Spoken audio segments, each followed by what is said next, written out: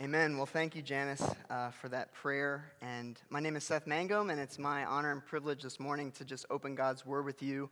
We're going to be in Psalm 27, and as I've been reflecting on this psalm over the last few weeks, the theme that came out is be strong and wait. There's so much in this passage that we can relate to this morning, and it's still as relevant today as ever. I don't know about you, but over the last few months, I've been reflecting a lot about the lessons of the crisis and the lessons that God has for us during this time of crisis. For the first few months, I actually took a journal online, a little devotional online, and just sort of wrote down some of the things that I was learning to give to my students at Plumstead Christian School. And a few of the highlights I'm sure you could relate to were that God is with us still, that the Bible is familiar with crisis. God's Word is familiar with crisis. And that our plans are fragile, and our world is fragile. Of all the lessons, those were the ones that really stood out to me over the last few months, and yet everyone is experiencing this crisis in many different ways, and we're all feeling it in different ways. With all this context and all this happening in our lives, we need the Psalms. We need God's Word, and we are desperate for Him in our time of crisis. Let me pray as we open into Psalm 27. Father God, we are desperate for You this morning and desperate for Your Word. We need hope. We need strength that only comes from You. I pray, Lord, that this morning You would speak through Your Word to us, that You would speak through me and to me as I share the lessons from this wonderful passage. And we give You this time in Jesus' name. Amen. So I hope you have your Bibles with you. If not, I won't deduct any points or anything for taking out a cell phone if you have your cell phone Bibles as well. But as I said, we're going to be in Psalm 27. And I just wanted to start off by reading it for you. Psalm 27, it says, and this is a psalm of David. It doesn't really give us any more context than that. Some of the other psalms, they give you a little bit of a highlight ahead of that, but not this one. It says, "The Lord is my light and my salvation. Whom shall I fear? The Lord is the stronghold of my life. Of whom shall I be afraid? When the wicked advanced against me to devour me, it is my enemies and my foes who will stumble and fall. Though an army besiege me, my heart will not fear. Though war breaks out against me, even then I will be confident. One thing I ask from the Lord, this only do I seek, that I may dwell in the house of the Lord all the days of my life, to gaze on the beauty of the Lord and to seek Him in His temple. For in the day of trouble He will keep me safe in His dwelling. He will hide me in the shelter of His sacred tent and set me on a high rock. Then my head will be exalted above the enemies who surround me. At His sacred tent I will sacrifice with shouts of joy. I will sing and make music to the Lord. Hear my voice when I call, Lord. Be merciful to me and answer me. My heart says of You, seek His face. Your face, Lord, I will seek. Do not hide Your face from me. Do not turn Your servant away in anger. You have been my helper. Do not reject me or forsake me, God, my Savior. Though my father and mother forsake me, the Lord will receive me. Teach me Your ways, Lord. Lead me in a straight path because of my oppressors. Do not turn me over to the desires of my foes, for false witnesses rise up against me, spouting malicious accusations. I remain confident of this. I will see the goodness of the Lord in the land of the living. Wait for the Lord. Be strong and take heart and wait for the Lord. So during the last few months, I've really reflected a lot about fear.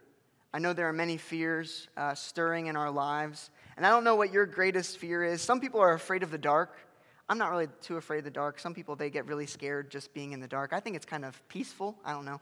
But there was this one time that I went on a trip to Canada with a bunch of my college buddies, and we were up in the woods. I don't even know where it was. That's how like just trusting I was of my friends. I just went along for the ride, and I said, okay, sure, I'll go to Canada with you guys, and we're going to camp out there for how long? About a week. And we were out there in the middle of the night, and one of those nights that we were out there in the pitch black darkness, we started hearing a rustling in the woods. And we got up, we looked around, we found, oh my goodness, what we have discovered is a black bear. Now, it's a black bear, it's not a grizzly bear, so it's a little bit less scary. It wasn't really even that size. That's, I don't know, probably a full-size black bear, but it was a younger black bear. The only thing is, though, what kept going on in the back of my mind was, usually when there's a younger black bear, there's typically another bear nearby, right? So I was pretty scared. But, like young men as we were, we decided we're going to just scare this thing off. We're going to throw some rocks at it. And, eventually, like strong men, we just kind of scared this bear away, and we felt pretty good about ourselves. But here's the thing. The fear of that bear got into my psyche in a way that I wasn't really aware of. So that night, we all stood up and we kept watch, right? We took turns, and we didn't sleep in the tents that night. We slept in the truck.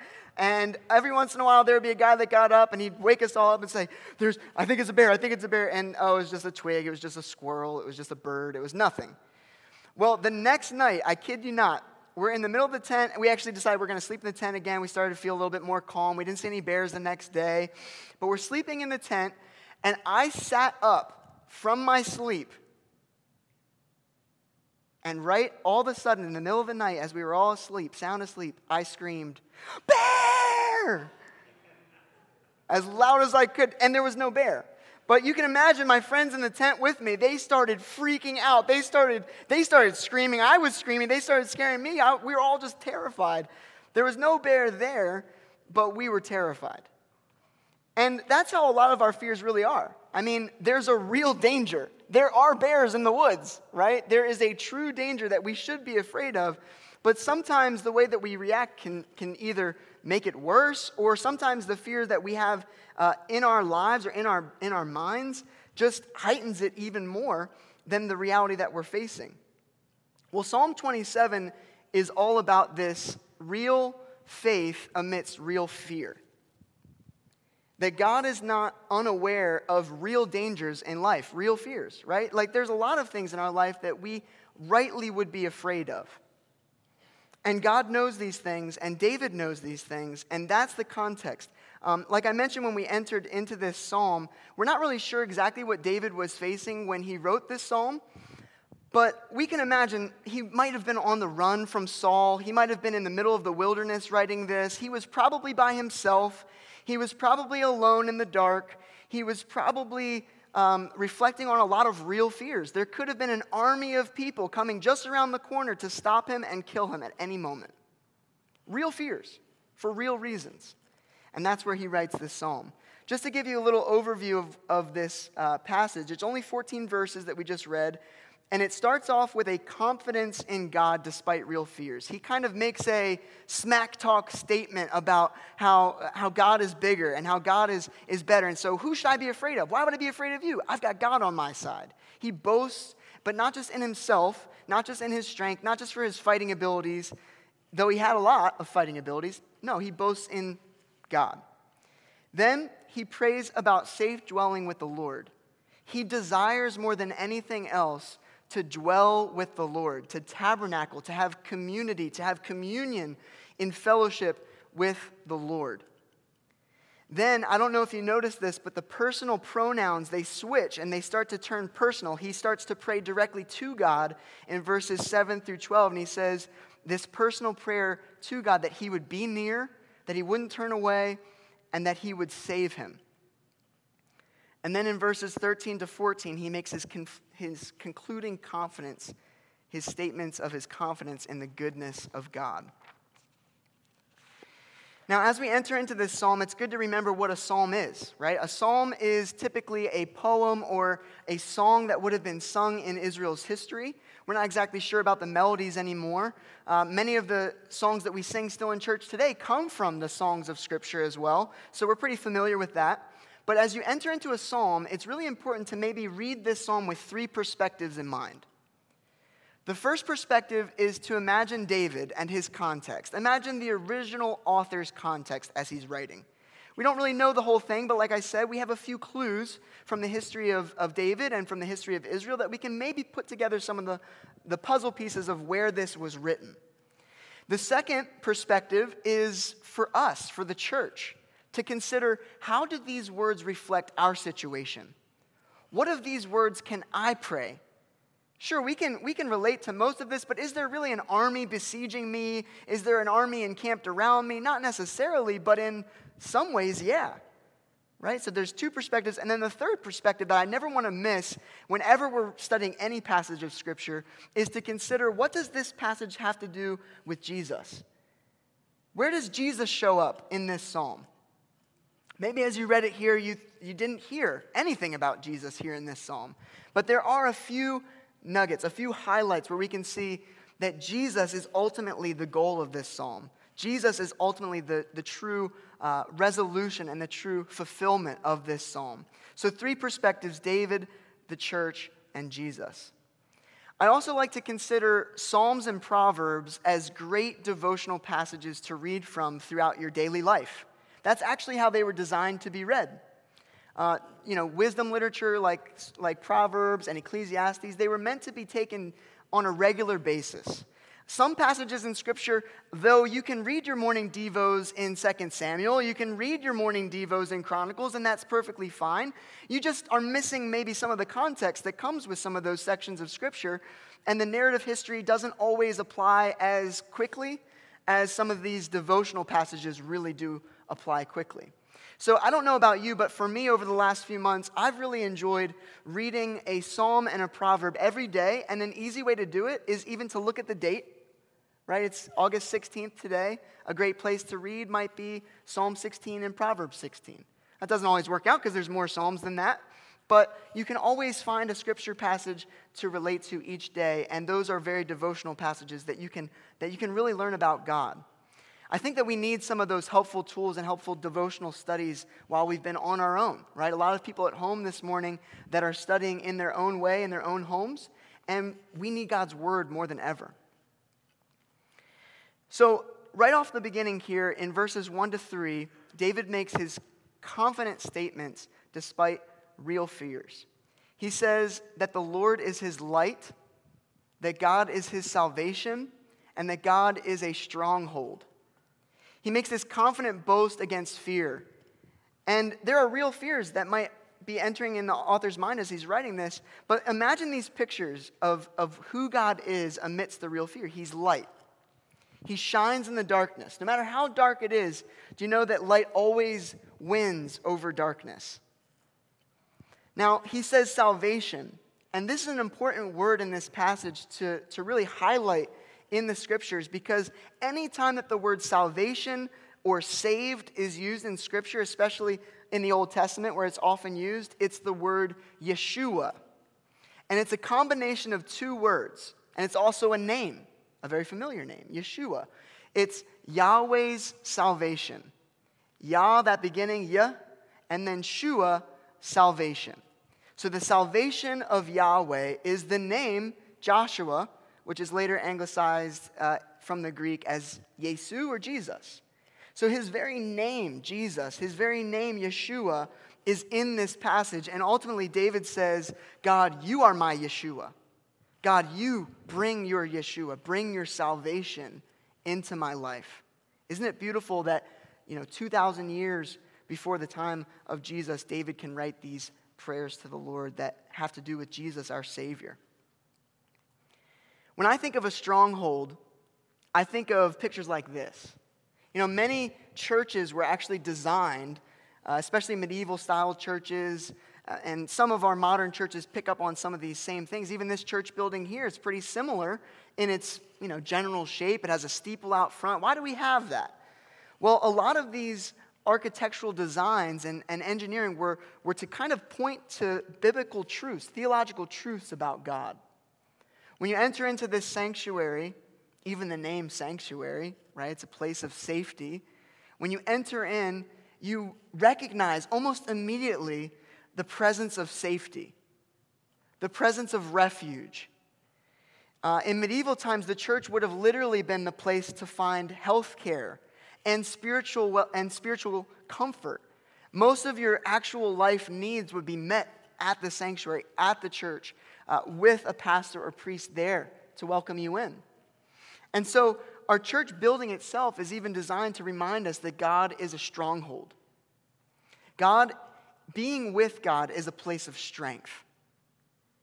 It's true that in our weakness we are strong. It's true that in our brokenness, there's a paradox that in Jesus' brokenness, he was also displaying great strength. But I've definitely felt in this time of crisis that I need a refuge to go to in my time of need. Where is your refuge this morning? Many refuges of our life today are being broken and shattered all around us. The refuge of financial security, right? The refuge of health, right? A lot of these things are being broken down. David doesn't say, Jesus or Lord, you are my bringer of salvation, or you are the one you're going to bring salvation to me. Instead, he says, no, God, you are my salvation. Your very name is salvation. And he says, though the wicked advanced against him to devour him. Listen to that language. He's saying, like, there's people that are going to destroy me.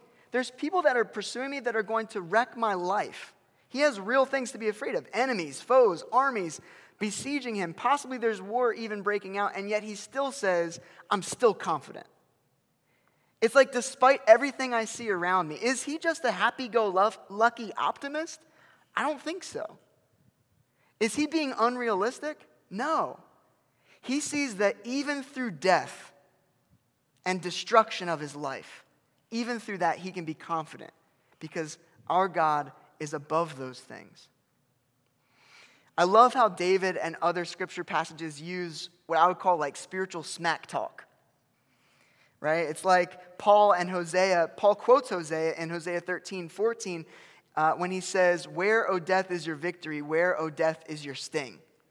Can you imagine that, literally talking to death? That's what he's doing. Where, death, is your victory? Where's your sting, death? That's just weird. I don't usually talk like that about death or about fear, but it's a biblical thing, right? David's like, where is your victory? My victory is in God alone. No matter what we fear, we can boast bravely in our Lord. And my God is King of kings and Lord of lords, and we know he is going to win. We need that reminder, especially when we look around us amidst the crisis and we feel like everything is falling apart. I still have confidence.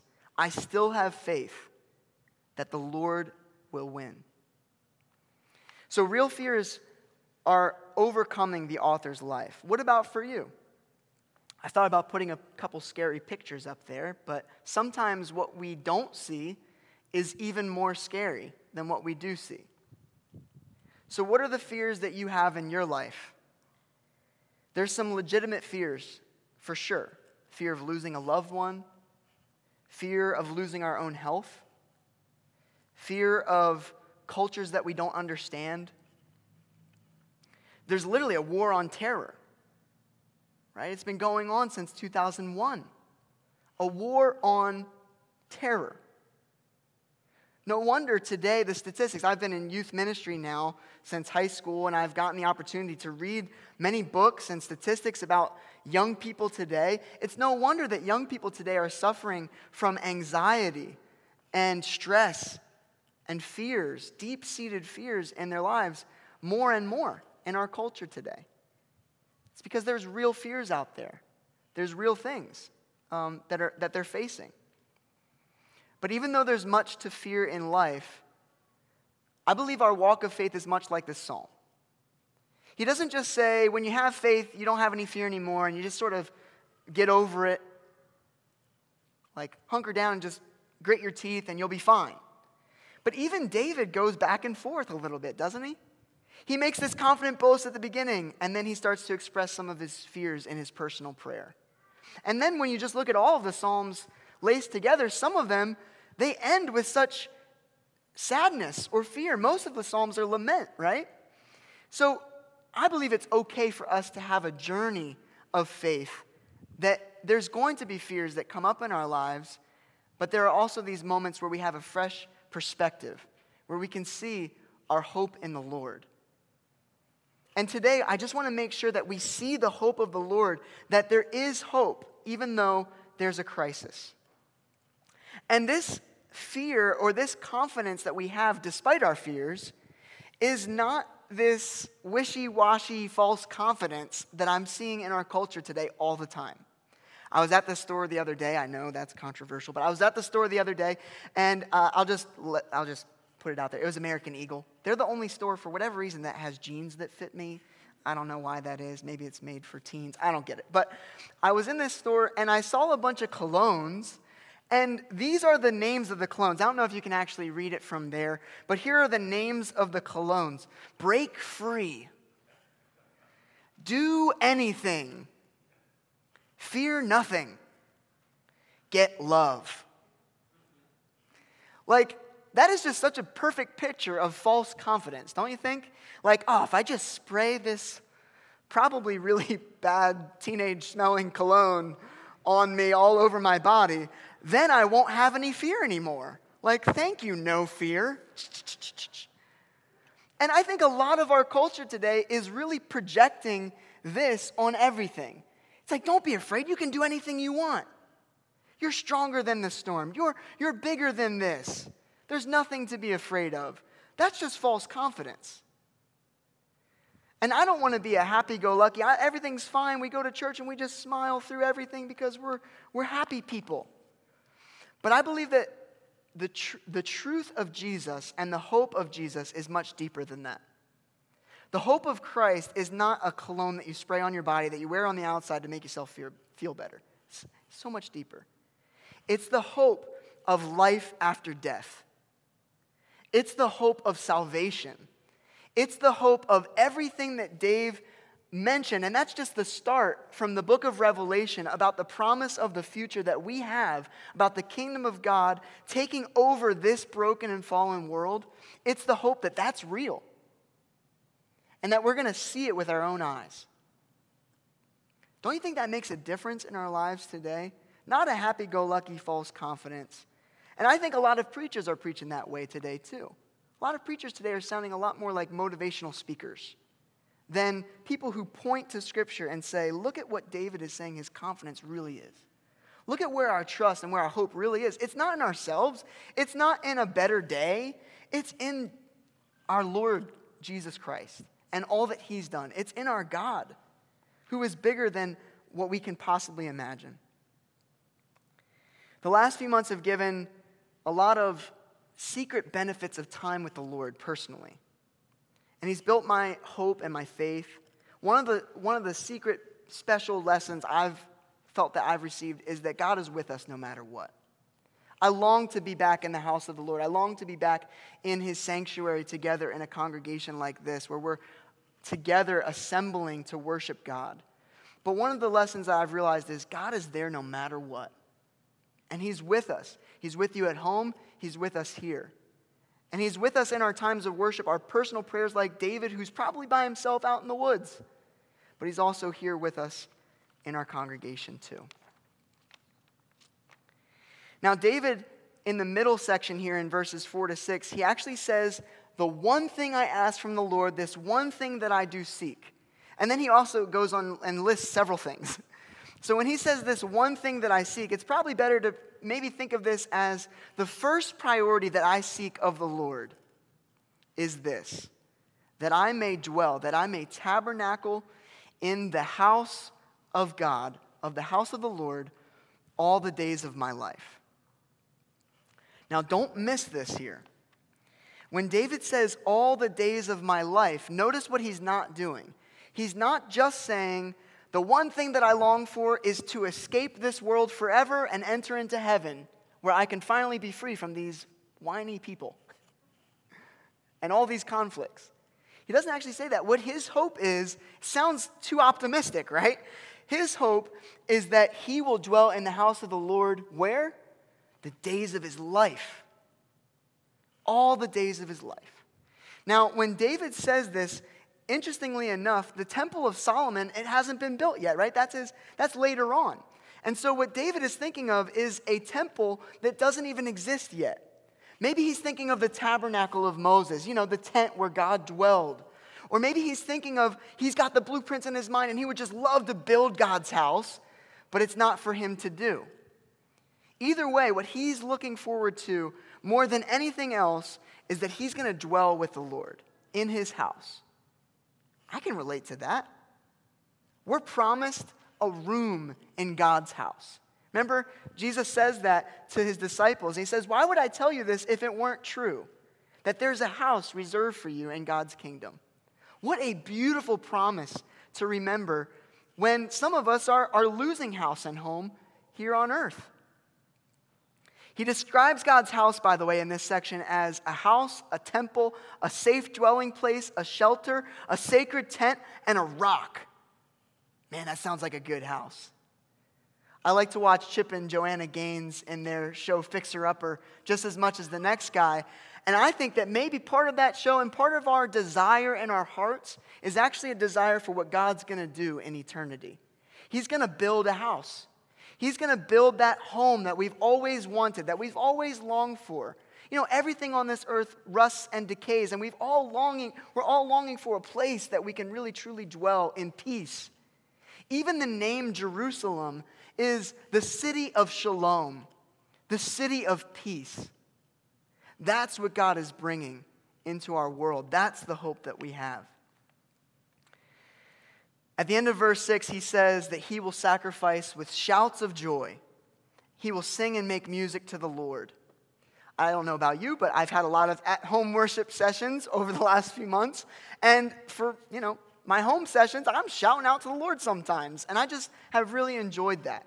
I encourage you now to reflect on this, that you can go home, you can sing songs to the Lord, you can shout his praises at any point. And David looks forward to the day that he will be in God's house and he will be able to shout and sing to the Lord for the rest of his days. I long for that too. It reminds me of Dietrich Bonhoeffer's book, Life Together. He actually says at the beginning of that book that it's really a luxury that many Christians are used to being together in a large congregation. When he wrote Life Together, he was facing Nazi Germany, and most of the Christian churches were starting to scatter all around him, and they were only having small house churches where they would meet with small groups of people, and he starts to reflect on that and say, you know what, this is the life of a missionary, isn't it? The life of a missionary Christian, that it would just be amazing to see another Christian somewhere, wouldn't it? Say, oh my gosh, you're a Christian too? We're out here in the middle of, North Africa or another place where it's just not as common to see Christians. Like, wow, another Christian. But we're used to that. We're used to large gatherings. David looks forward to the day where he will see that group assemble together and worship the Lord again. In verses 7 to 12 is when he begins his personal prayer. Again, look at the pronouns. Hear my voice when I call, Lord. He's directly talking to the Lord here in this section. He seeks the Lord's face.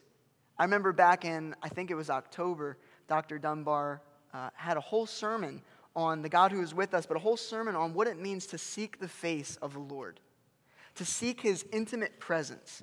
There are so many passages that in their prayers, in their intimate prayers, what they say is, Lord, I want to be with you.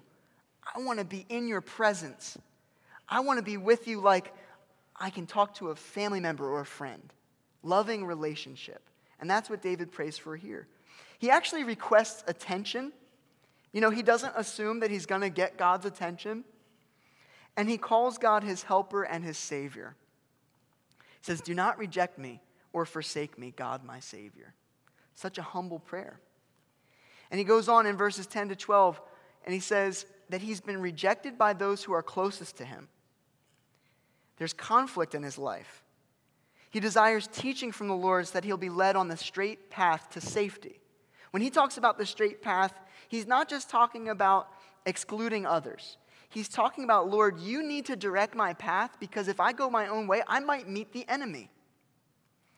It reminds me again of another story. When I was in Haiti a few years ago, we had to sort of flee from one hotel to another because of a conflict that rose and some riots that rose at one of our hotels. And we literally prayed a prayer that was just like this. We said, Lord, I need you to direct our path. We have a group of, 20 people. We need you to direct our path because we don't want to go the wrong way. When you're out in the wilderness wandering in life, and some of you probably feel like that right now, right? We don't know what's going to happen tomorrow. We're making our plans and they're falling apart. And we need this prayer. We need to say, Lord, direct us on the straight path, the path to safety, the path to salvation. There are many ways to respond to this crisis right now, and Lord, we need your way. We need your way above all else. And he also adds in this, which I think we can relate to now too, he has a lot of people that are making a lot of false accusations about him and malicious talkers. These are some real things to actually fear, right? There's some real difficulties, some real challenges. He's not just saying life is good because I have the Lord. He's saying, Lord, help me walk on the straight path while all of these real life challenges are happening. So if we were to take this prayer, and I encourage you, we're going to spend a minute or two to pray through this, to think about each of these things that he prays for. And we're going to ask the Lord, just like David did, throughout this prayer. He says, hear us, be merciful, do not hide your face from us. These words are just as relevant today as ever, right? Please do not turn us away in your wrath. We need you. Save us, Jesus. Salvation, Yeshua. Teach us your way in this time of crisis. Protect us from division, from lies and malice that stirs up in the time of conflict. Protect us from division. I'm going to pray through this section here, and then I just have a few more reflections just on the last few verses here where David makes his final point. But why don't we I just want to take a few minutes here to just spend some time, not just talking about God and his word, but actually spend time with God in this section together. So I encourage you to, if you're at home or if you're here, just have this section open in front of you, and let's pray. Lord God, hear us. We call to you in our time of need. We make our plans and they fall apart. We look to you. Be merciful, Lord. There are many things that we've done that deserve discipline as a culture, as a country, and just as people. Individually, Lord, each of us have done things that we need your mercy. We need your mercy every day. Lord, while we come to seek you this morning, sometimes it feels like we're alone. Sometimes it feels like we're just by ourselves out in the wilderness, in the darkness. But I pray that you wouldn't hide yourself from us, that you would reveal yourself to us, that you would show us more of your glory. Please don't turn us away in your wrath. You have every right, Lord, to turn away in your wrath, but you've given us salvation through Jesus. Lord, we need your help. We need salvation, but we need your help today. We need direction.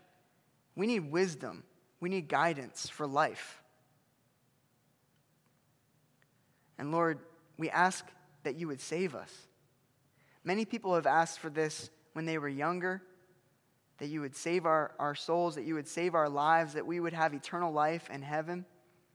But many people have not prayed that before, Lord. There might be hundreds of people watching online, for all that we know, that they're watching this now and they're thinking about what that even means. But Lord, I pray that you would save our lives in the death and resurrection of Jesus. We know that he has conquered death, and because of that, we have hope beyond this world. Save us, Lord. Lord, teach us your way in the time of crisis. We're facing a crisis now, but there's many crises going on in our world today, and we need you to teach us. We need to be students of the Messiah through this crisis, unprecedented times. And Lord, protect us from division. Protect us from division that creeps up even in our own congregation, in our own family, in the people that we love the most, Lord, oftentimes the ones that can hurt the most. I pray, Lord, for unity in our congregation, but not just our congregation, but across the church, Lord, around the world, that we would be unified, that we would have that singular message that salvation is in Jesus, so we have hope for eternity. I pray that the world would see us and that they would see that we are a people of hope. Not happy-go-lucky hope, but unity. Give us strength. that we wouldn't fall to the temptation of lies and malice and deceit. We lift up these requests to you, just like David, Lord, in Jesus' name. Amen. And as we close for today, David's confident hope. Just like we just did, he has a personal prayer to the Lord, and then he ends with a reflection of hope. You know, in the last 4 years of teaching at Plumstead, I've had the privilege to go on 3 different mission trips with our senior class. And I get to go with my other Bible teacher, my good friend, Matt Ogden. He's a wonderful mentor of mine. And on our mission trips, he always gives us this phrase. He always reminds us of, it's a 3-fold phrase that's really easy to remember whenever we're in a moment of crisis. He says, remember on this trip, even prepare now, be present, be flexible, and be a blessing. When we get to the airport, he has another catchphrase. He says, a lot of times you have to hurry up and wait. But while we're hurrying up and waiting, be present, be flexible, be a blessing. That's really good advice when you're about to go to Timbuktu. But you know, it's really good advice every single day as well. To be present in your life. Realize that this moment that we're in is precious. Be a blessing. With all the talk and all the conflicts, it's easy to just get into that. Be a blessing for your life. And be flexible. I've had to say this a couple times as I prepare to go back to school. And you can pray for me as well when you get the chance. And for our school, Plumstead Christian School, we're planning to open with a bit of a modified schedule, but we're planning to have classes. And that's new for me. You know, teaching amidst the crisis, being prepared to teach online or hybrid or in person all at the same time. Soccer preseason was supposed to happen tomorrow, and it's been pushed back at least a week. These are things that it's a real moment of crisis. And I've had to say to myself, along with other people, be prepared to be flexible.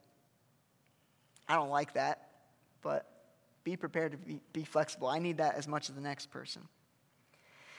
So it's true that much of life is a waiting period, isn't it? But most of good things in life come from waiting. Look at David's hopeful conclusion. He says his confidence is that he will see the goodness of the Lord in the land of the living. Is he being unrealistic? Doesn't he see the chaos of life? Does he not realize that life will kill the dream that he dreamed? If only David was living in today's culture, then he would really understand how bad it's going to get, right? As if being alone in the wilderness with an army of who? The king is about to kill you, as if that wasn't bad enough. If he was here today, I'm sure he'd be a little bit more realistic, right? While peace, patience, and joy are fruit of the Spirit, we're not always known for these as Christians. However, the unapologetically consistent message of the Bible is one of unending hope. It is a message of hope. Despite our circumstances, despite real dangers and real fears, like the end of the book of Revelation, Revelation teaches us, in the end, Jesus will win. I don't know about you, but especially during this crisis, I desperately needed that reminder today. Our hope is in Jesus, and we wait. We have hope that nothing done in Christ is done in vain. Hope that salvation in God's kingdom awaits all who put their faith in Jesus. Every house and every kingdom and every king that we have today on earth, every love that we've ever experienced, every song, every beauty, every gift that we've ever received, and everything that we have in this world, anything in this world that is good, is nothing but a shadow compared to the things that come in eternity and to the things that come through the power of our strong and mighty King. So be strong and wait for the Lord. Let's pray as we close. Father, we wait for you. We seek you. We seek your face. We seek your presence in this time of crisis. We need you, God, and we wait for you. Thank you for the salvation that is guaranteed through the power of your Spirit and through the death and resurrection of Jesus. And we wait for you, Lord, for the fulfillment of all of your promises, for the coming of Christ and your kingdom. We pray that we would be people of peace and hope amidst the crisis. Help us as we wait patiently for you. In Jesus' name, amen.